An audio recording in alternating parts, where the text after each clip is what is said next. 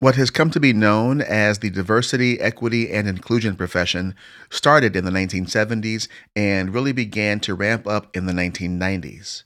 Each year, businesses, school districts, police departments, city governments, universities, and so forth spend an estimated $8 billion annually on DEI trainings.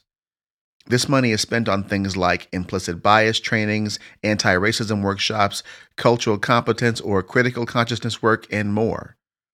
And a recent study reported diversity department budgets at Fortune 1000 companies averaged around $1.5 million per year, and that budgets for diversity departments can range from $30,000 to about $5.1 million each year. And when diversity was housed in human resources, the average annual diversity budget was $239,000. Needless to say, DEI has grown into a big industry. There's just one problem: DEI trainings don't work. Hey, y'all, I'm Abdullah, and this is the Equileader Podcast. Hey everyone, and welcome to the very first episode of the Equileader Podcast. I am your host, Abdullah Muhammad. I am an equity educator and DEI professional, and I've been leading and managing teams for over 25 years. Thanks so much for tuning in or downloading this podcast. I hope you enjoy it and that you derive some value from it. So, simply put, this podcast is here to give practical and actionable suggestions for the frontline DEI professional. So without further ado, let's get into it. Equileaders, what's good and welcome. So we are here to discuss all things DEI, that is diversity, equity, and inclusion. We've got suggestions, recommendations, and solutions for you equity folks out there seeking to do great equity work. Some things may be clear solutions, but most will be what I believe are effective suggestions that you can incorporate into your professional practice quickly, or that will give you a roadmap to get you there and what obstacles you might encounter along the way. If you haven't heard the show's trailer, it's just a few minutes, and I'd love for you to go back and give it a listen. But as I describe in that promo, you are the Equileaders, and this podcast is for you. It's for those of you on the front lines dealing with clients, students, employees, patients, or customers every day, and who care about equity and access to resources, treatment, experiences, outcomes, and more for the people you serve. So before we jump into why DEI trainings don't work, let me first tell you just a little bit about myself. If you know who I am because you've attended an event I've done, or you know me from the Christian Soldier podcast, that is dope. And I'm so glad that you're ready to rock with me on this podcast as well. But if you don't know me and you just happened upon this podcast and you're like, wait, who's this dude? And why should I listen to anything he has to say? Here's just a brief introduction. As I said, my name is Abdullah Muhammad. I'm currently a DEI consultant and educator. I'm also a public sector executive, and I lead a team of several managers and staff who currently serve about 80,000 clients worth about $50 billion in annual taxable revenue. I've led large and small teams since the mid-1990s across several industries. So I've led teams in business, marketing, social work, mental health, finance, and sales. I started my DEI journey way back in college in the early 1990s, dealing with issues of culture shock and anti-Black and anti-LGBTQIA+ bias that the Black and queer students were experiencing at my university. I was one of the key people responsible for overhauling an entire state's child welfare system through facilitating trainings for social workers, judges, clinicians, attorneys, medical and mental health providers, and so forth. And I continue to do work in that area today, as well as do DEI work with churches and faith organizations, with school districts, city and county governments, and still in private industry. And at this point, I have personally trained or coached thousands and thousands of people. and I do as much work as I can in my local community around DEI and social justice. And lastly, I'm a historian and a political scientist by training, and I like to study political behavior and socialization, public policy, and implicit bias and its impact on our systems. And oh, if you didn't catch it already, I am also the co host of the Christian Soldier podcast with my good friends Andres Amador and Justina Kenyi. So, where that podcast is more general and more concerned about, I'd call it changing hearts and minds, this podcast is here to equip you with something tangible you can deploy when you go to work tomorrow. So, hopefully, that answers the question of who is this guy and why should I listen to him? So, let's get back into it. As I said in the opening, DEI trainings don't work. You didn't mishear me. So if you've attended any DEI training of any kind, you probably already have a sense of this. But what I mean by they don't work is this. They generally don't create greater diversity, equity, or inclusion, and don't really seem to move the needle for anything long term. But we keep throwing good money after bad and spending billions of dollars on them. Well, and other DEI efforts too. So this isn't just about the DEI workshops themselves, but the deeper work. So let's see if this sounds familiar. Your organization has identified very clear and compelling data that demonstrates measurable disparities for marginalized people in your work. You know and are very well versed in the phenomenon of implicit bias. You believe in social justice, and your organization expresses a commitment to be better in this area. So you begin to strategize, you and your organization or whatever team you have, you begin to strategize about effective ways to improve your team or your organization with respect to equity and inclusion. So it's decided to host a training. You hire consultants or experts to deliver it, and you're generally excited that something is being done. When the training or the workshop is announced, you begin to hear grumblings from some of your colleagues, but you generally dismiss them because who can be mad at creating equity and equality, right? So the trainings come, and despite a few poor reviews from people you've already dismissed, they're generally well received, and the event is considered a success. Then a few weeks go by, then a month, then a few months or even longer, and nothing has changed. There's not any follow-up, there's no next steps, and the rush of adrenaline and good vibes people had immediately after the training seems to have dissipated. After a while, it seems like everyone is basically back to business as usual. And then you think, wait, I thought we said we were committed to this. What happened? So what did happen? Why didn't the trainings work? And why do we keep spending money on them? So that's what we're going to spend the rest of this episode discussing. Now, after being involved, invested, and even profiting personally from DEI trainings and workshops, I think they don't work for 4 reasons that I'll get to. And the format for this podcast will be shorter. I'm a teacher and a talker, and Lord knows I can go on for a while. I won't do that here. This will just be content, hopefully, that you can digest on the drive home or on the drive from work, or going on a quick walk or doing a quick load of dishes or something like that. So, like I said, they don't work, and I don't think they work basically for 4 main reasons. Okay? So, 1, DEI trainings don't work because we start with 2 deeply flawed, and I believe actually completely incorrect premises. And the first of that is that at this point, we have all heard the phrase that knowledge is power. Well, I think that's a crock. We were even taught that as kids, right? So remember this. As your body grows bigger, your mind must flower. It's great to learn, because knowledge is power. It's Schoolhouse Rockin', the chip on the block of your favorite schoolhouse rock. Right. How many of you heard that Schoolhouse Rock who knows how many times? I'm only a Bill sitting here on Capitol Hill, right? It's nostalgic and it gives us all the feels, right? So, newsflash though, knowledge is not power. So let's just stop saying that. And more importantly, let's stop believing that. So if you say knowledge is power, I'd recommend jettisoning that idea from your mind immediately. Knowledge is not power. It is the application of knowledge that makes it powerful. So that Schoolhouse Rock clip was not wrong. We just missed the nuance.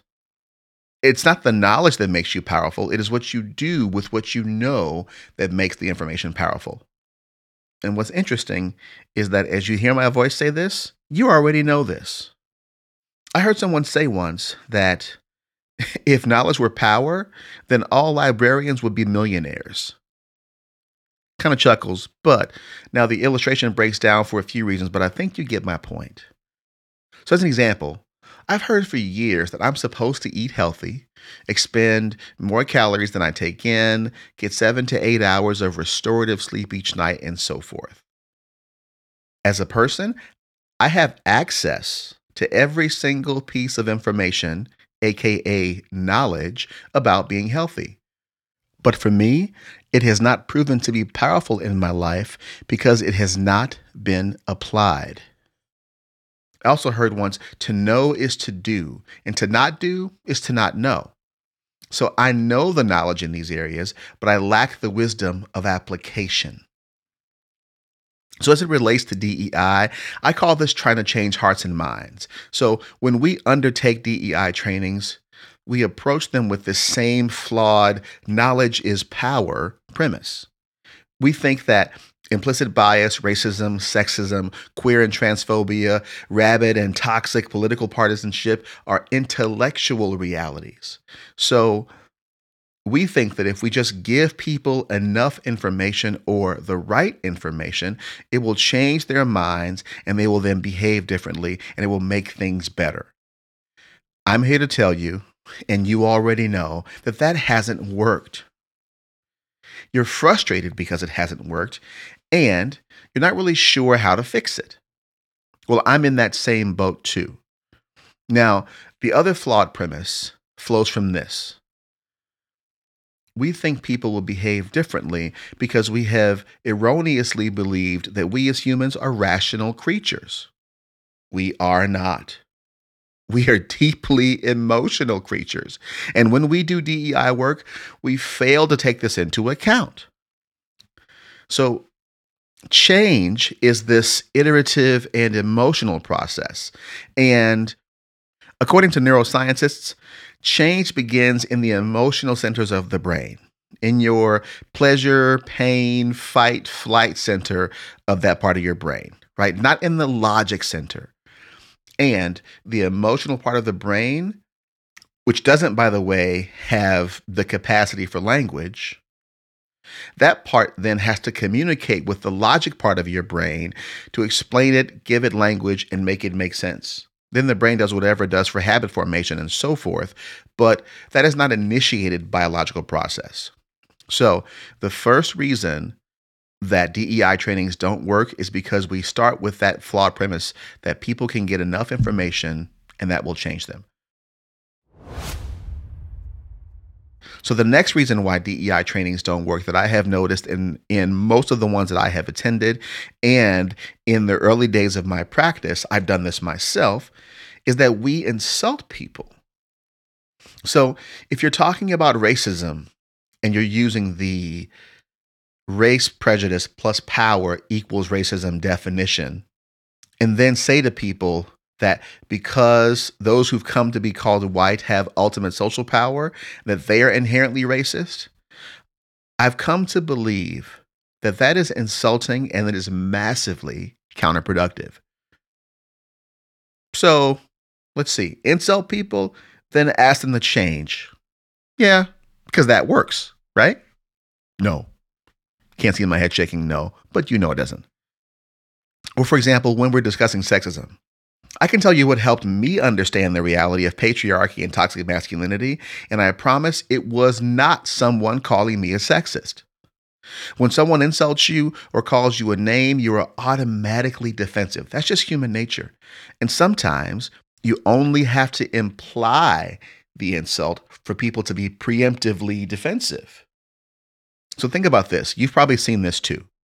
I've witnessed countless times in trainings with people where they come and they sit with the crossed arms and the pursed lips and the side eye and the frequent sighs and the eye rolls during the session. They clearly don't want to be there. But they're there because they were what? They were voluntold to be there. So already the environment is hostile for them. Couple that with the fact that they believe they'll be called a racist or a sexist or whatever, or they believe that the training itself is some kind of politically correct thing and that's a waste of time because in their mind, all this equity stuff is really divisive and, which I've heard people say this before, we really don't have a problem with all that here. So bringing these things up is just divisive and makes people uncomfortable. So let's not do that. Has anyone heard that besides me? I would imagine so. So if you approach the training from that perspective and you do that long enough, when it comes to building teams and building people in your organization, you negatively impact the morale of a place. It also, by the way, could increase turnover, and for some, it can make the work environment feel hostile. And if that is the environment for the staff, what do you think the clients, students, patients, and the customers are experiencing? So, starting from a framework that disrespects the autonomy or the agency and humanity of someone while telling them to respect the humanity and the agency of someone else is a bit crazy making. Another reason why DEI trainings don't work is because when you force an opinion on someone, they tend to double down on their previously or their currently held belief or develop a stronger belief in the opposite direction. For example, an article published in 2018 found that when a group of white subjects read a brochure criticizing prejudice toward Black people, the reading actually reinforced the biases that these people had against Black people when they felt they were pressured to agree with it. On the other hand, if the white participants felt they had a change in perspective that wasn't forced on them, their biases were reduced. That said, organization-wide training on this topic keeps people on edge, and it isn't the most conducive to creating or understanding or even improving outcomes. So much of DEI work seems to be like this. Now, when done incorrectly, which I believe is most of the time, DEI experts, as we call them, or we as coworkers attempt to force beliefs on people. And then we penalize, sanction, and even cancel people when they don't get with the program and don't buy what we're selling completely and immediately. Now, there's one more reason that I've identified about why DEI trainings don't work. I'm sure there are others, but these are the top ones that I've identified in my practice over the last several years. But the final reason that they don't work is really connected to all the things I've already said previously. But I felt that we should state it more explicitly. And that is, I believe that we aren't always aware of what we are really asking people to do when we approach this work. So consider an iceberg. Whether it's anecdote or science, we're told that 90% of an iceberg lies underwater. By the way, it is science, and it has to do with the density of the water and the iceberg at the surface versus the density at the base of the iceberg and all that. But there is a scientific explanation available. Anyway, like an iceberg, much of what we commonly call worldview or identity are significantly below the surface. So if we were in a workshop right now, this is where I'd show you an illustration of an iceberg. An iceberg is a good analogy for our worldviews, beliefs, and core identity. Because the deeper under the water you go, the closer you get to those core beliefs that were learned in childhood and the early or the formative years of a person's socialization. And that's where beliefs about race, ethnicity, sex, gender, politics, money, religion, and so forth live. And all these things together make up a person's worldview. And these things are hard to change because to change them is extremely consequential to a person's sense of self, to their understanding of the world, and maybe their whole psychological equilibrium. They're deeply connected to our emotional centers. So if I wanted to go to a restaurant, for example, and my friends wanted to go to another, I can be more flexible because the stakes as it relates to my identity are pretty small. Now, I can express taste like, well, I don't like that restaurant. I prefer this restaurant, but whatever, I'll go along. But if I've come to believe and based on my socialization have accepted as fact, a reality that tells me that there are only two genders, and then I'm asked to accept a new paradigm immediately, one would have to appreciate the fact that this is going to take a little time. That time, I would argue, is directly proportional to the amount of cognitive dissonance being addressed in the change and how deep-seated the other point of view is. So changes to less consequential things and the things that we can see above the water are generally easier to do, but the changes we are asked to make as a result of things we encounter in a DEI seminar, not so much. They are deeply, deeply embedded things. And DEI trainings don't work because we're asking folks to change those things, and we don't really know we are doing that. But we know change isn't like that. So when we invite or mandate people into a DEI workshop, we are really asking people to change and reorient the deepest parts of their identity, their socialization, their family beliefs, and so forth to an entirely new way of being in and seeing the world. And often we expect them to change immediately without any residual signs of the old way of being. And when they don't, we sanction them for it. But change isn't like that. Change takes time. And we want others to change, so we have to expect and honor their process of change. Being on the path is all we can ask for, assuming they're on the path. But let's start respecting that in people. Because why? Because they deserve it. So, what's all this got to do with, like I said before, practical and actionable information? Now, if you're listening, you're probably asking yourself the question, wait, where's the practical and actionable stuff? Well, hopefully you didn't miss it, because before you start any journey, you must first be clear on your starting point. Message! DEI trainings don't work, and now you know why. Or at least I've given you the language to express what you may have been feeling all along. So that's the practical and actionable thing. So for this first episode, the practical and actionable step is to give us the GPS orientation, the you are here, as it were, on this mental map. So I hope you enjoyed this inaugural episode.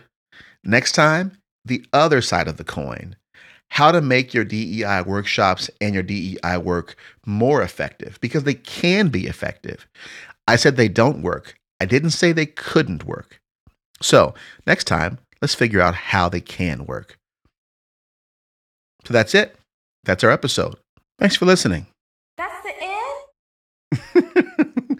Yes, Janet, it is. So if you have any questions, why don't you go ahead and hit me up on Instagram at thatdudevilla, DATDUDEDULLAH. So until next time, Equileaders, good luck in those trenches. I'm right there with you. Peace. The Equileader podcast is a production of Monarch Training and Development.